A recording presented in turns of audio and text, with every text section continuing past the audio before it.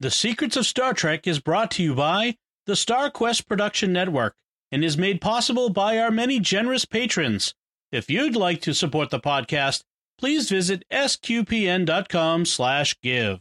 You're listening to The Secrets of Star Trek episode 92. Captain to bridge. Spock here. Make it so. Surrender is not an option. Attention crew of the Enterprise, this is James Kirk. We are all explorers, driven to know what's over the horizon, what's beyond our own shores. We would have helped you get home if you had asked. That's who Starfleet is. Hi, I'm Dom Bettinelli, and you're listening to The Secrets of Star Trek, where we discuss the hidden layers and deeper meanings found in all the Star Trek TV series, movies, and more. And today we're discussing the latest episode of Star Trek Picard called Broken Pieces. This is it the penultimate? I mean, it's the anti-penult. Okay, because this is the last episode before the two-part season finale. Correct. That's the way we're doing it. And joining me today, as you have heard, are Jimmy Aiken. Hi, Jimmy. Joe Lantrudam. And Father Corey Stika. Hi, Father Corey. How's it going? Very well, thank you. Folks, if you enjoy this podcast, please be sure to share it with your friends. Help us grow this community of listeners. People have a lot of more free time on their hands right now as we're releasing this episode, so maybe they'd like to take their mind off their troubles and listen to some fun discussion of Star Trek. As this season of Picard comes to an end, we have a lot of great stuff on tap immediately following. We've got some great discussions of classic Trek, some of the great movies. So please recommend to others. Keep listening. We're love to have you with us. All right, so let's start as we do at the beginning of this episode. We have another flashback, and this is standard now for the series. We're told the world is called Aya, and it's the grief world, and the events we see in this first scene take place 14 years previously, thus right before around the time of the synth attack on Mars, which we find out is right before the synth attack on Mars. Yep. We have 14 Romulan women standing in a circle in some kind of ritual about an ancient around the dinner table of madness. The dinner table. Exactly. That is a great. I wish I could come up with that for the title of the show. Sure. It's a ritual about an ancient civilization that used to be on this planet and left this warning, the admonition, I think they called it. And I don't know that the ancient civilization was actually on this planet. As we find out during the course of the episode, this is planet's in a very unusual situation. The ancient race drug 8 stars together to form an octet and then put this planet in the middle of it all. So this is a highly artificial situation designed to call attention to this planet. It's like, go here and visit the dinner table of madness. It's like a giant Disneyland sign or something.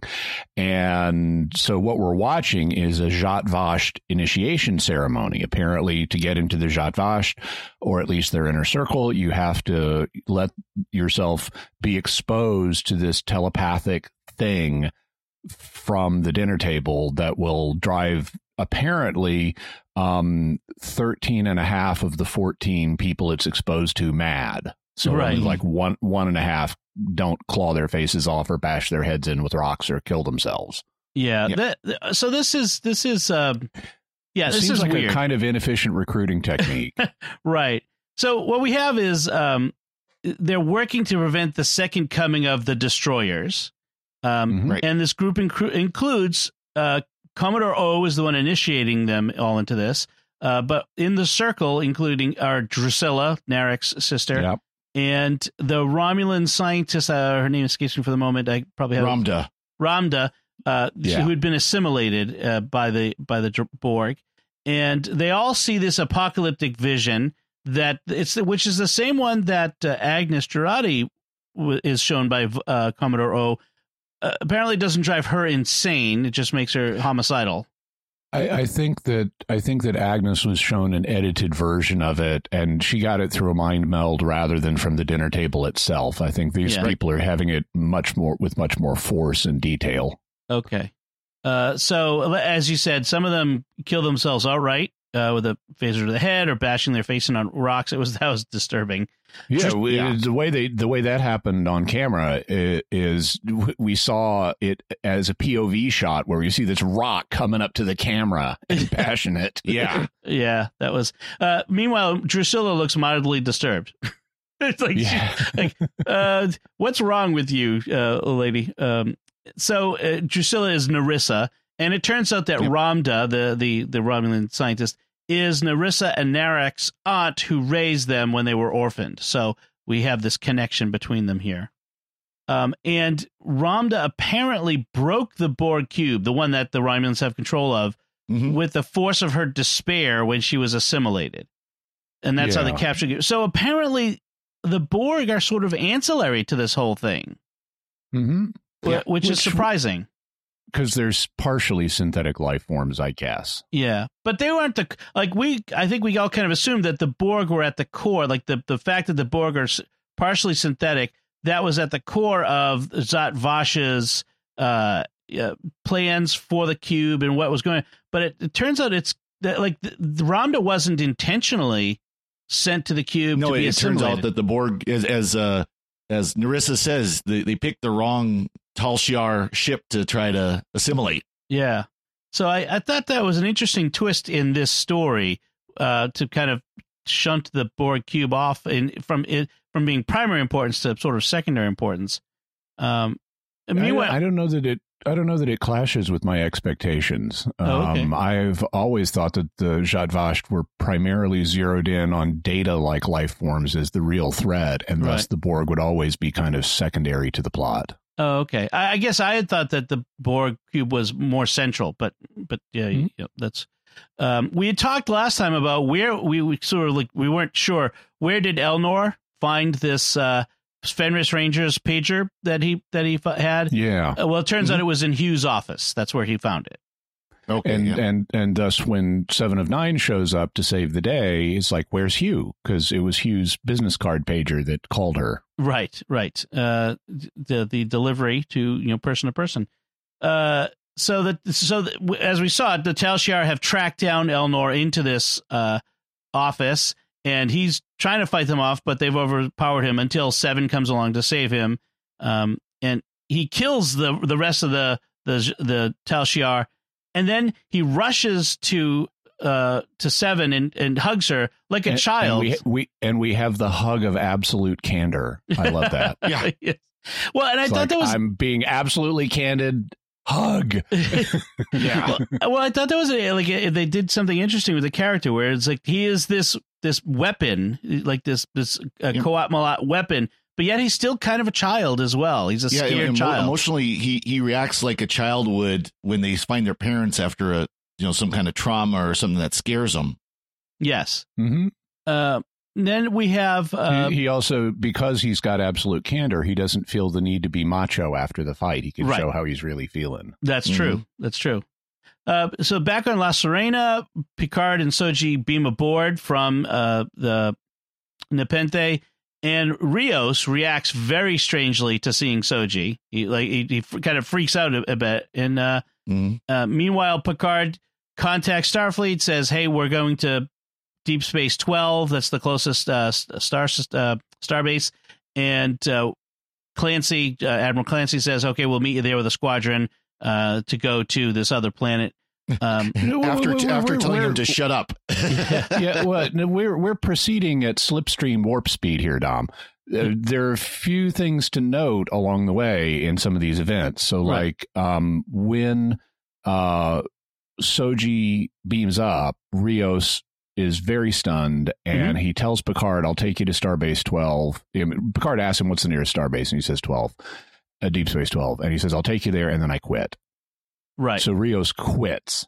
Also, when in this scene with Admiral Clancy, they're in Picard's holo study, and she's sitting there in hologram form talking to him. So we know we're close enough to Starfleet for live chat to work in real time. And we have this confrontation where he is just so sure that she is going to resist sending starships that she eventually has to just shut him down, and she uses a word that on Battlestar Galactica would be the word frack. Right. But she's like, shut the frack up. I'm sending the ships already. Stop being so arrogant. Right. And it's a really great moment for Clancy because she's written to be an unsympathetic character, but she's also written to be partially sympathetic. And this is an instance where she is showing that, yes, I am a reasonable person. I will send you the ships. Right. He tells her, he sort of does a I told you so to start the conversation, that, the windmills turned out to be giants, which is a Don Quixote reference, which is that there really is a problem here. And so, she's sending the ships. Raffi is, meanwhile, suspicious of Soji, of course, and also tells Picard that Agnes is a Romulan spy. Of course, Picard rejects that. He doesn't believe her at first. And so Raffi actually pulls a gun. Right. Yes. And Picard stands between her and Agnes and says, Soji. If you're going to shoot her, you have to shoot me first. Soji. Sorry, Soji. Yeah, because Raffi pulls a gun on Soji, and Picard stands between the two of them, and is and Raffi rightly points out that you don't have a good record bringing pretty young women on this ship. The last one turned out to be a homicidal killer. What about this one? Right. We already have one adorable little homicidal double agent. Yeah. Yeah. She calls him a fool. Then Raffi, Picard, says, hey, she's on board, and that's that. Raffi had seen the images that the XB Romulans who were drawing when she was going through the cube's computer system to try to break the tractor lock. She had come up with these images that they were drawing, and she asked, because you always put it's like hanging things on your fridge. You always put your mental patient artwork right next to your tractor beam navigation. It's like pinning something on the fridge. It seems irrelevant, but it's a touching tradition. Right. Yes. It's a Romulan. Well, it's always the most innocent thing that people use to get into a server. You want to get someone's password? You just kind of go through a picture that they've drawn. Right. No big deal. So she asked the emergency navigational hologram, which all the holograms get a lot of work in this episode. And kudos to the actor for how well he did playing all these different characters. And we meet a new one this time. The engineer. Yeah, I want to save that for a second because I want to talk about him specifically. But the ENH, the navigation hologram, says, she asked, call me Enoch. Enoch, yes, and she asked him about these drawings, and he says, "Oh, it's an octenary star system, 8 stars, where with one planet which have incredibly complex orbital mechanics in order for them to be balanced, and this is where Aya is, the planet we saw in the beginning. So, clue. And this is the Conclave of 8. So the Conclave of 8 turns out to be, Raffi understands, is not about a group of 8 people. It's about a grouping of 8 stars.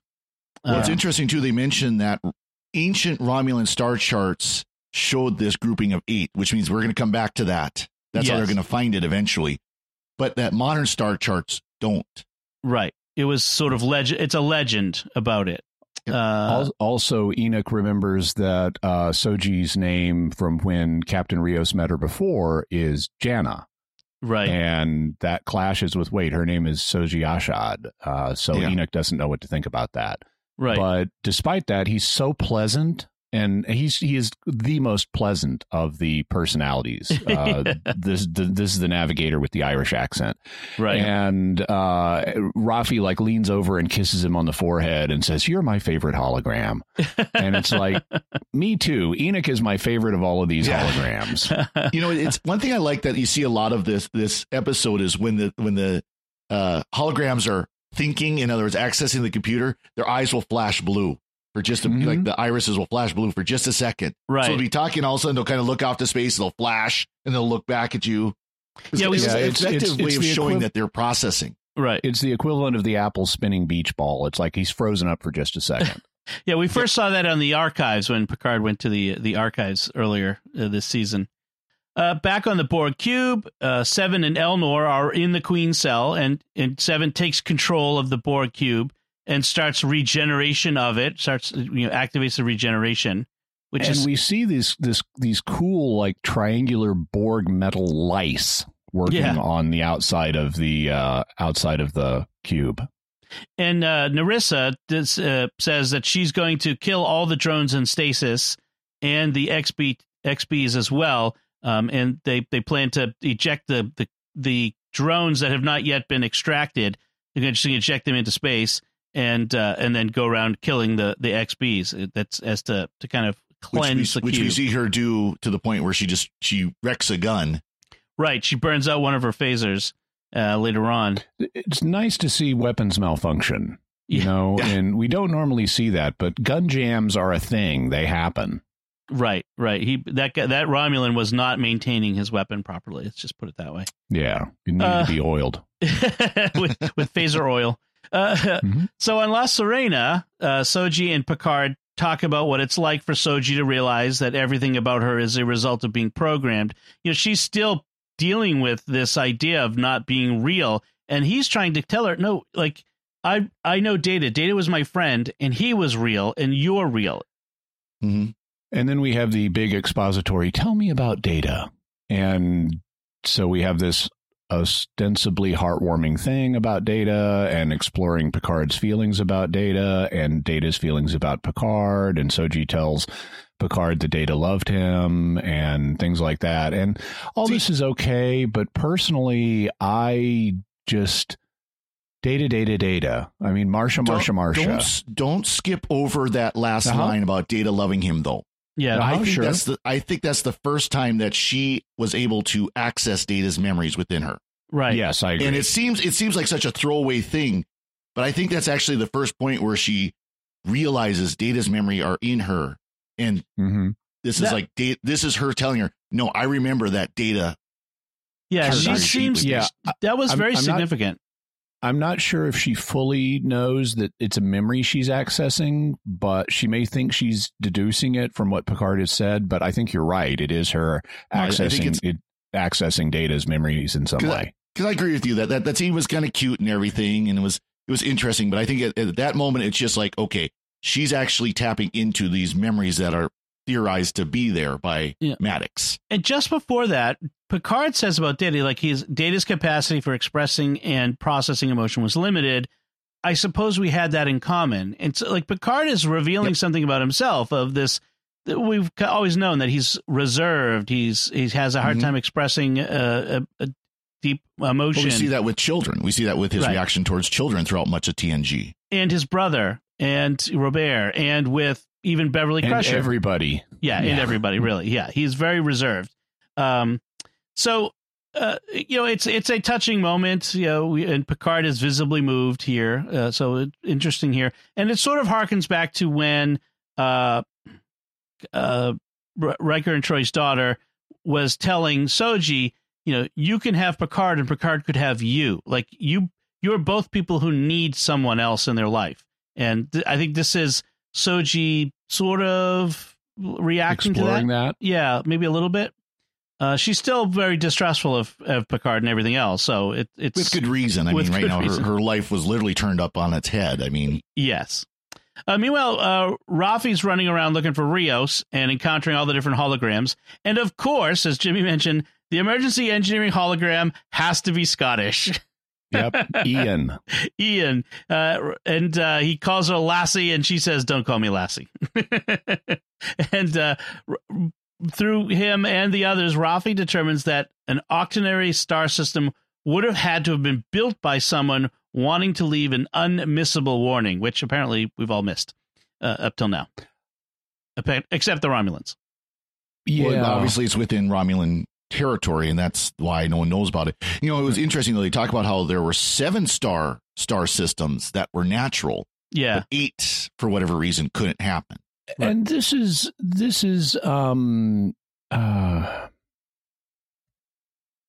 something that it kind of bugs me a little bit. So when they show us the conclave of 8 stars, they're not in a pattern that's obvious. because there is a gravitationally stable pattern where you can have heavier and lighter bodies orbiting in a regular pattern around a barycenter. It's called a Klemperer rosette. And you can have 3 or more masses that are all orbiting this common center. If for example, if you've read Larry Niven's Fleet of Worlds, the Fleet of Worlds is like, depending on when you're reading it, either 5, 3, or 6 planets that have been drug into this formation. And it does need to be artificial because you would never have this occurring by itself in nature. But it wouldn't, it would look like a big ring, just a ring of 8 stars. And then you could put a planet at the barycenter in the middle. You wouldn't need this weird configuration that we see, and a ring would attract with a planet at the center would attract much more attention than what we actually see. Right. And it's, and then raises the question, which we could address now or later, but the question of who in Star Trek had the ability to do this. Because I think we find out that it's the people that were destroyed, the civilization that was destroyed, did this. So they couldn't have been completely destroyed, but that was subject to this cleansing.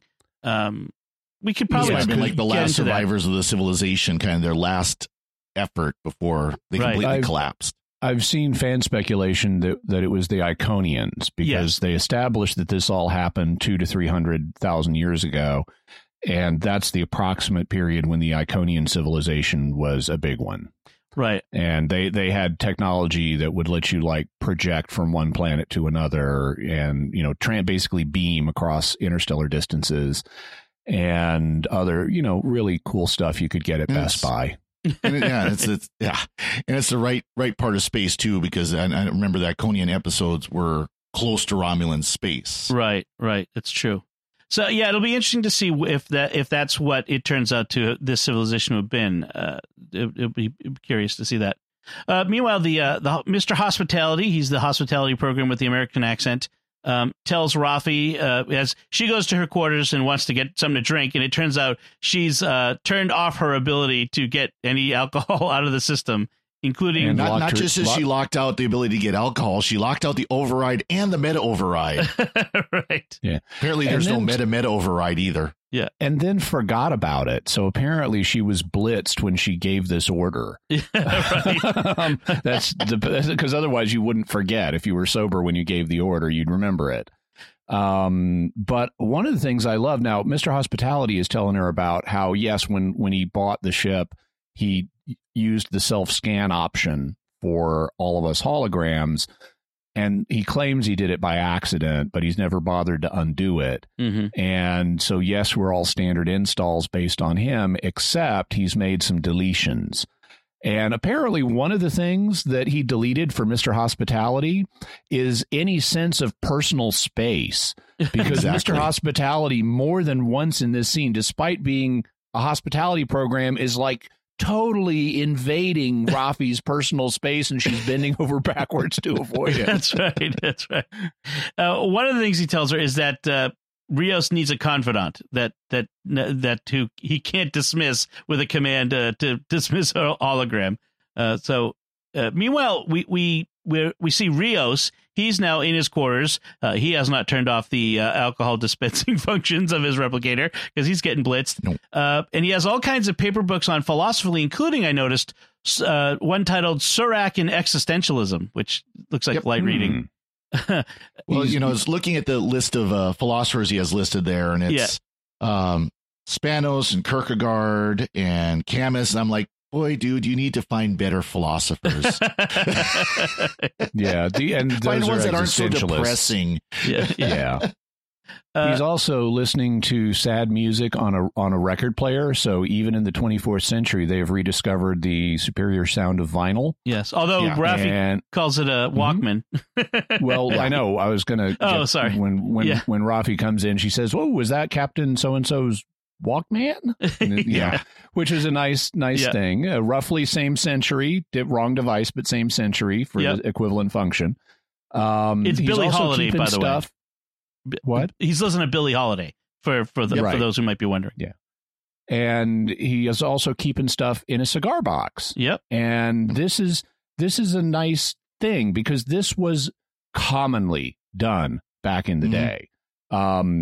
People would smoke cigars and then they'd have these nice boxes they came in and they would use them to store stuff. And I remember having stuff in a cigar box as a kid, and it was a very common thing. They were very handy to store stuff in. And so he's doing that, and he's got these mementos from his time in Starfleet in there when he served as the first officer on the Ibn Majid under Captain Alonzo Vandermeer. He's got like his old comm badge. He's got his rank pips, which are magnets stuck to a piece of metal.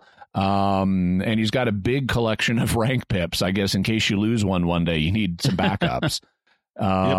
He's got like a crystal, and who knows what the significance of that is, but he's just got a lot of these personal knickknacks from that time.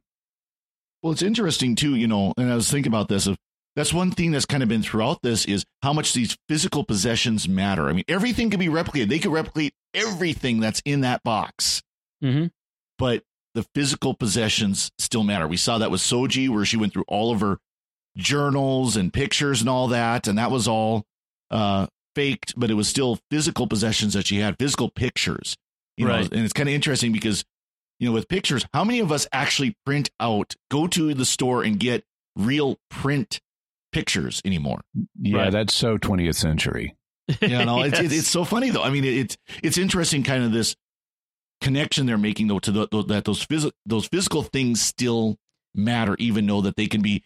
She can have 500 copies of a picture made in about 2 seconds. In a world where everything can be replicated on command, anything can be replicated on command, the getting something that's original, authentic, and holding on to it probably means even more than it does for us now. Like that uniform, like the pips, like those are probably like the pips that were put on his collar when he increased in rank. Right. It's like, here's my ensign pip, here's my lieutenant pip, here pips, things like that. Yeah. It's an interesting idea. Well, one of the things in this locker, his old Starfleet locker in the cigar box, is a drawing of himself and this Jana, who looks exactly like Soji because she's exactly like Soji. And so we get this clue that there's something that Rios encountered one of these Data daughter androids at some point. The implication is he was romantic with her. But I mean, otherwise, why do you have a hand-drawn sketch of you and somebody else and just you two? Well, there's the implication. He's also really, he's really emotional over all this, and he gets between the sheets easily. Is the impression we get? I mean, he's already been doing stuff with Agnes. And so I mean, the immediate vibe I got is there's a romantic history here. But then they do stuff that would, like, how did he have time to fall in love with somebody? Right. It turns out he didn't. Yeah. Yeah. It's really weird that they set that up that way. But I think it's because of the other emotional impact of it. We'll get into that. But in the meantime, Raffi brings all 5 emergency holograms together in the holodeck version of Picard's study to find out what they all know. They're like planning an intervention with Rios. She notices that each hologram has a little bit different story of Rios's life. Parts have been deleted, but other parts haven't. So she figured this was a way that she could kind of get the whole story out, and we get quite a bit of it actually. Yeah, we find out.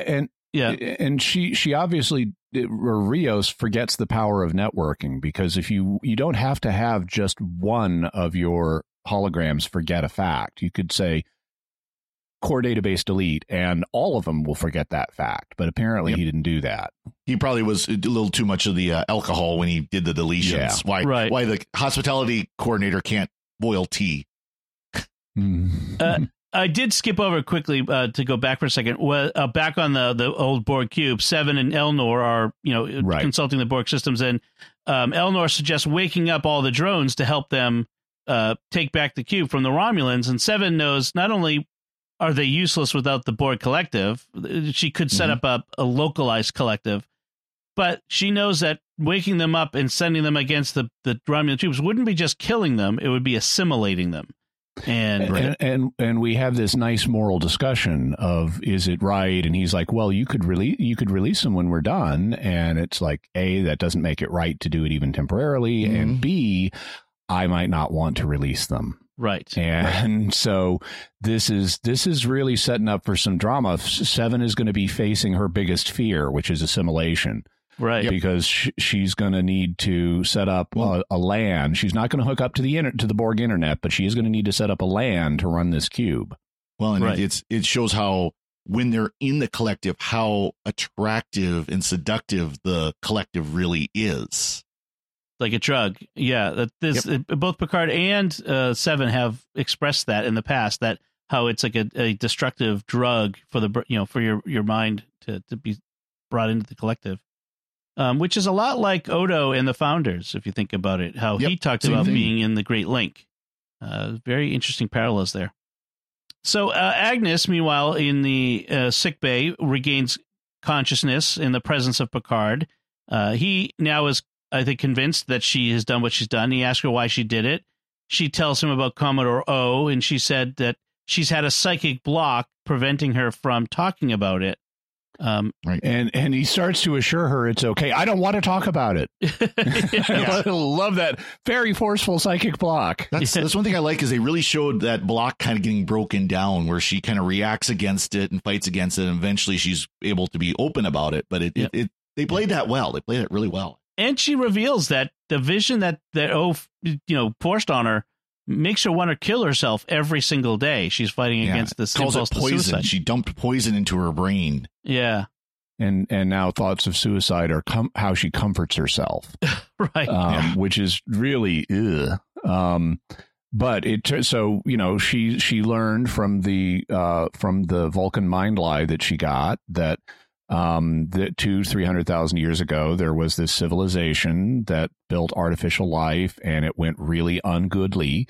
And there was a robot holocaust, and they set up the Conclave of Eight to warn people, with the Dinner Table of Madness, to warn people that they should also not make synthetic life. Right. And that's what's driving the Zhat Vash to be so fanatical about this, because in order to get into the Zhat Vash, you have to go to the Dinner Table of Madness and get your own forceful mind dump of all this information. And that's why there's fanatics against against artificial life, because they've been submitting themselves to mental manipulation from this species that had a really bad experience with artificial life. Well, and there's a threshold. There's a point where you can stop it up to this point, but once you hit that point, you go past that point, it's done for. And they're saying that, like, right now, with the Soong type androids coming back with Soji and company, they're at that threshold right now. The Soji Asha Daj, the Soji Daj Gianna variants, which are indistinguishable from natural life, that's the beyond the threshold, apparently. Now, I want to ask a question there, because it seems to me what they said, and you can tell me if I'm off base here. What they said is not that those synths destroy you; it's that someone else is watching. This other species is out there watching, and when a civilization crosses that point, they come and destroy that civilization. Yeah. They play it both ways. I think at this point they want it to be ambiguous, but they lay down clues that point in two different directions. One of them is that the artificial life itself goes crazy. And brings about the coming of Seb Sheneb, the destroyer, which is identified as Soji. So that would suggest it's the androids themselves that go crazy. But then they also compare it to, like, developing warp drive. When Zefram Cochrane developed warp drive, it got the attention of the Vulcans. And so they also talk about if the life gets up to a certain point and crosses this threshold, then someone really bad shows up. And so is that someone really bad at one of the androids? Is it another species? I think they want it to be deliberate. You could very easily read it as, a Terminator type thing, where the androids develop to the point of, well, we don't need humans anymore, so let's wipe them out. Or you could, like you said, Jimmy, they could be, there's somebody who's some bigger, badder enemy out there somewhere, whether or not they still exist 200, 300,000 years later. who's sitting there watching, and they've reached that point. No, we gotta kill them all. Someone powerful enough to destroy an Iconian-like empire.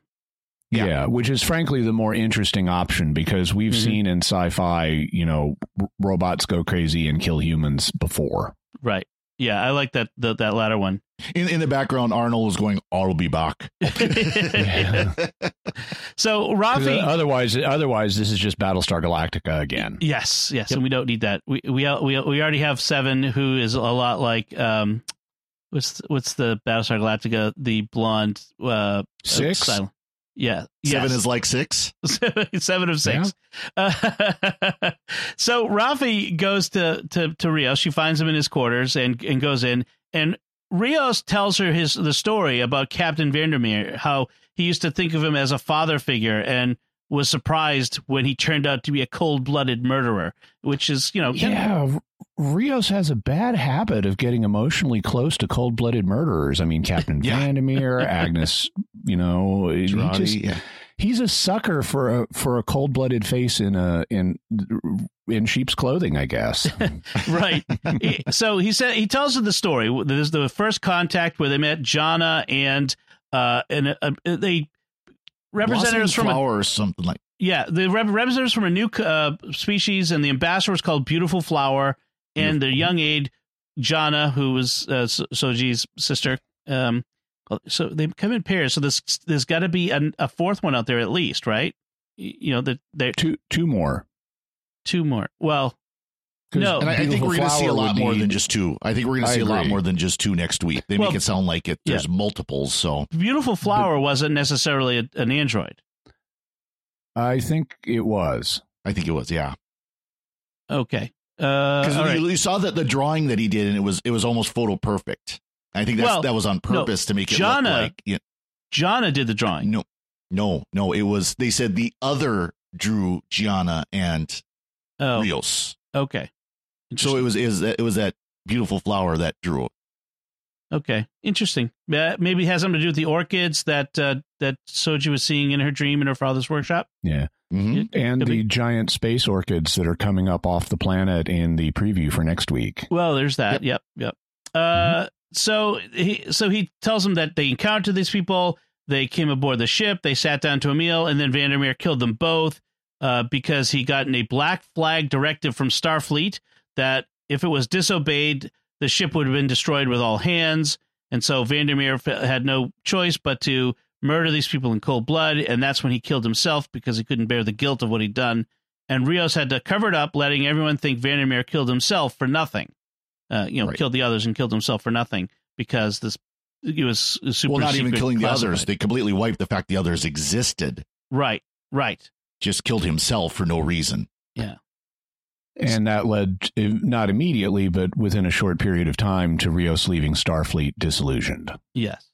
Meanwhile, Agnes is talking to Soji in the sickbay, and they're having a weird bonding scene. Right. Where, because even though she's got the mind poison that says this person is evil and they all need to die, she's also meeting the successful fruit of her entire career. Yeah. Which is thrilling for her, and she's like, scientific geekery is winning out over the mind poison. Yeah, it's like, so what? Tell me about when you drink. Oh, I drink when I'm thirsty. You drink when you're thirsty. That is so beautiful. And you're not perfect. You've got these little beauty marks on your cheek, and Data didn't have those beauty marks. And right, she marvels at how perfect she is, and she says she's a work of art and a technological masterpiece. But Soji asks the important question, am I a person? Which is interesting. And Agnes says now that she's met Soji in person, she'd never do what O had told her to do before. Like, now that I've seen you and who you are. Soji then says, I wouldn't give you the opportunity, which is good. Yeah. I like how actually Soji says that first. I wouldn't give you the opportunity. And she says, now I wouldn't take it. Right. And I like how later she puts it to the rest of the crew. I'm done killing people, so that's good. Right. But it's an interesting question. Is and it might be the question of this series: is Soji a person? Of course, interesting. That goes back to that episode Measure of a Man, TNG episode Measure of a Man, where we met Bruce Maddox for the first time. Yeah. and it goes back to that. I like when she asked the question, "Am I a person?" Agnes starts to think in philosophical terms, and like in Measure of a Man, and Soji cuts that off and refocuses her. No, am I a person to you right here, right now? Right. Yeah. No philosophical wondering. I need concrete and immediate response. I think. When we do our wrap-up episode next week of the final episode, I'm sorry, in 2 weeks. 3 weeks from now. 3 weeks from now. Yep. We should discuss whether or not this question of whether Soji and the others are a person from our point of view. But I think that's the key of in this. So we switch back to the cube and we see that the drones are being killed by the Romulans, and so Seven jacks herself into the cube. She queens up. She becomes the local Borg queen of the cube, and this is her biggest fear. And it's a really dramatic moment. Now, already she's been manipulating the holographic, interface system, which, since it's Borg, it's all like green wireframes that she's waving her hands through. Right. Also, we have, as she does this, we have this nice, cool green lightning in the happening in the queen cell, and we pan up and there's this big structure and it has a very Forbidden Planet like sense of massiveness. And so she's getting ready in case she has to queen up, and then they it becomes clear this is the only way they're going to get out of here. So she finally does it, and once she's connected, the Romulans realize the cube's coming back online, and they space vent all of the Borg who are still assimilated, and we see these thousands of bodies flying into space, and Seven just screams, and it is like, wow, that is very dramatically effective. Yeah. Well, you hear her activate the collective, and we are Borg. We are Borg. It echoes through the cube. Right, and that's when the ejection happens. Back on Serena, Agnes apologizes to the other and promises to turn herself in at Deep Space 12. Rios, meanwhile, gets Soji her favorite snack of peppermint ice cream and French fries that he remembers from meeting Jana. Fish fingers and custard is so much better. Yeah. Yeah. So Rafi gives the background. 200,000 or 300,000 years ago, the warning was placed, the admonition that warned against creating synths, and when you do that, they evolve, and that doesn't go well. When you cross a particular line of evolution of synths, the destruction comes, the destroyer comes, and we talked about that in a second. So this was, by the way, this was kind of an effective scene, though, because each of them had their little pieces of the puzzle. And it kind of brought them together. Soji had part, and Raffi had part, and Picard had a little bit, and Agnes had quite a bit, and they were able to kind of connect it all into one puzzle piece. Finally, I guess we were wondering why we've all called each other here. Right. So, and we find out that 40 years ago, when Data showed up in Starfleet, the Romulans sent in half Romulan, half Vulcan Mole O. So that answers that question about who she is.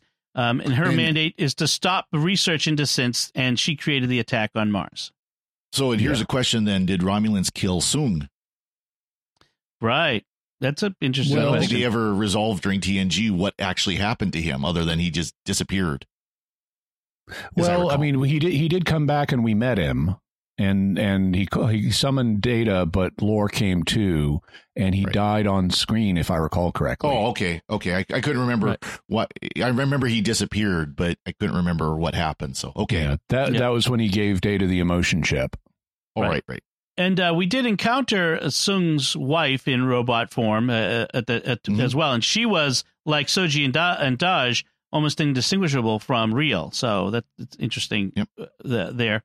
Then we find out that the Ibn Majid encountered the Ambassador of Beautiful Flower and Jana 9 years ago. So after the synth attack, but 9 years ago. It just sounds like a late 1960s cartoon. Tune in next week for the adventures of Beautiful Flower and Jana. Yeah. It's interesting that we have these real names like Jana and Soji, and then we have this eponym, of Beautiful Flower. It's kind of interesting. And I wonder if we're going to meet his, I'm assuming her twin, and there'll be some native, like Native American appearance or something like that, where that name might be appropriate. I don't know. Interesting. Yeah. Maybe this is a phenomenon. I mean, as a linguist, this is a phenomenon that is actually common in other languages. Here in English, most of our names are so old that the language has drifted from their roots and we don't realize what they mean. But in many languages, you know what your name means. Yeah. I have a friend from Iraq, for example. His name is Samar, which means joyful. And so it's like, yeah, his parents knew full well they were naming him Joyful when he was born. Right. Dom, your name, means it. I'd have to think through it exactly, Lord. but it's a variant of Lord. Lord. You can bow. I don't know if the Alminico part, but it's going to be something about Lord. My name, Jimmy, is derived from the Hebrew Yaakov, which means heel catcher. Which is an idiom for a supplanter, and Corey means I have no clue. So yeah, that's exactly what my name means. My name means it sounded like a good name to have. Yeah. I have no clue what Corey means. Well, my last name, Stika, is actually from the Czech Zika, which means peaceful. Oh, okay. But of course, you talk about that though. But I mentioned Native American. A lot of what we now consider Native American last names, like I had a couple of classmates who were Buck Elk. Yeah. But that would have been their name. Right. Way back when, Sitting Bull, that was his name. Of course, in the native tongue, but that was his name. Sitting Bull is a little more macho than Beautiful Flower. Yeah. But you get the idea though, because there's other, names like that too. So, I mean, that's something that kind of does carry over into Native American names, at least their last names are like that as well. Yep. So at this point, Soji takes over La Sirena. She erects a force field, starts doing all kinds of stuff, and tells them she's heading for a Borg transwarp node so they can get to her planet of origin faster. But Rios takes it back with a failsafe that consists of the Spanish lullaby his mother used to sing to him, which was kind of fun. Picard sits down in the captain's chair, tries to take command, and realizes he doesn't know what he's doing. Yeah, definitely not like commanding the Enterprise. Okay, Boomer. And Soji convinces Rios to take them where they need to go, and he does. On the cube, the XBs manage to overpower Narissa, but she's beamed off to a waiting Romulan ship just in time. And Seven is Borging those XBs. So apparently not enough of their. I mean, to me, I wouldn't have worried about taking off their arms and stuff first. I would get out the thing that lets them be controlled. Right. But apparently they didn't take that out. Yes. Yeah. Maybe. Yeah. So she gets away, and Seven disconnects herself from the collective because Annika has more to do. So very interesting. Oh, there's a great moment there where they've won, and she's like, "The cube is ours again," and Elrond is like, "Oh, great. Are you going to assimilate me now?" And it's like, Annika has work to do. Yes. And she delinks 7. Picard then and Rios then have this moment on the bridge of the La Sirena where they're alone. He tells Rios his memory of standing night watch on his first ship, the Reliant, which is not the obviously not the Reliant of Rathacon, but a ship named after it. And that he knew Captain Vandermeer slightly. He says Vandermeer was one of the best, of course, and Rios and Vandermeer was the first officer to Picard's old classmate, Marta Bataniades, who we saw in the TNG episode Tapestry, the episode where Picard relives the time where he got his artificial heart. She was his love interest at the Academy, if you remember, the Dark Age. So they apparently remain friends. Her slightly. Yes. And so Rio says he hates that Vandermeer died thinking it was really Starfleet that had betrayed him and not the Romulan secret agents. And Picard said, Starfleet had betrayed themselves with the synth ban itself by giving way to fear. And Rios wonders if Soji is the destroyer that she says she is in all. So there's still some uncertainty here. So as they get to the transwarp conduit, ready to jump through, we hear a bit. I noticed that we hear a bit of the Discovery theme here. Just a couple of measures of it. Yep. And then we get the Picard theme, and then we get the Alexander Courage original series theme. Yep. As the compass points home, the compass finally works, pointing home. I thought that was so irrelevant. I mean, they've told us on screen this thing doesn't work, so why do I care if it's pointing towards the warp conduit? Well, it didn't work because it wasn't where it needed to be, symbolically. This isn't a fantasy series. This is a science fiction, not science fairy tale. I mean, it is pretty science fantasy, but it is not science fairy tale. Right. So I thought that was just too on the nose and didn't like it. But in addition to getting all of these musical callbacks as they're about to go into the corridor, we also get to see that they're being followed into the corridor by a rogue Romulan ship that presumably has Derek on it. Yes, Narek is following him to that. Well, because we have to have that final confrontation between Narek and Soji, where she beats the heck out of him into a pulp. Or something. Or something along those lines. Yes, he's going to pay for his betrayal. That's where we end the episode, and we take up with the previews for next time. For it's called in Latin, Et in Arcadia Ego, which is sure, okay. Let go of my ego. I too have been in Arcadia. Okay. Arcadia is a peaceful land in like Greece. Oh, okay. This was a saying. There are paintings named this, and yeah. It'd be interesting to see how that bears out. Apparently, this is an idyllic world that they're heading to destroy. Yeah, exactly. So, final thoughts, Father Cory. Just one thing. When Narissa, right before they space the Borg, Narissa calls the Tal Shiar officer Centurion, which is something that goes all the way back to TOS. So, Jimmy. So I liked how Ramda broke a cube with her despair from her Zhat Vash initiation.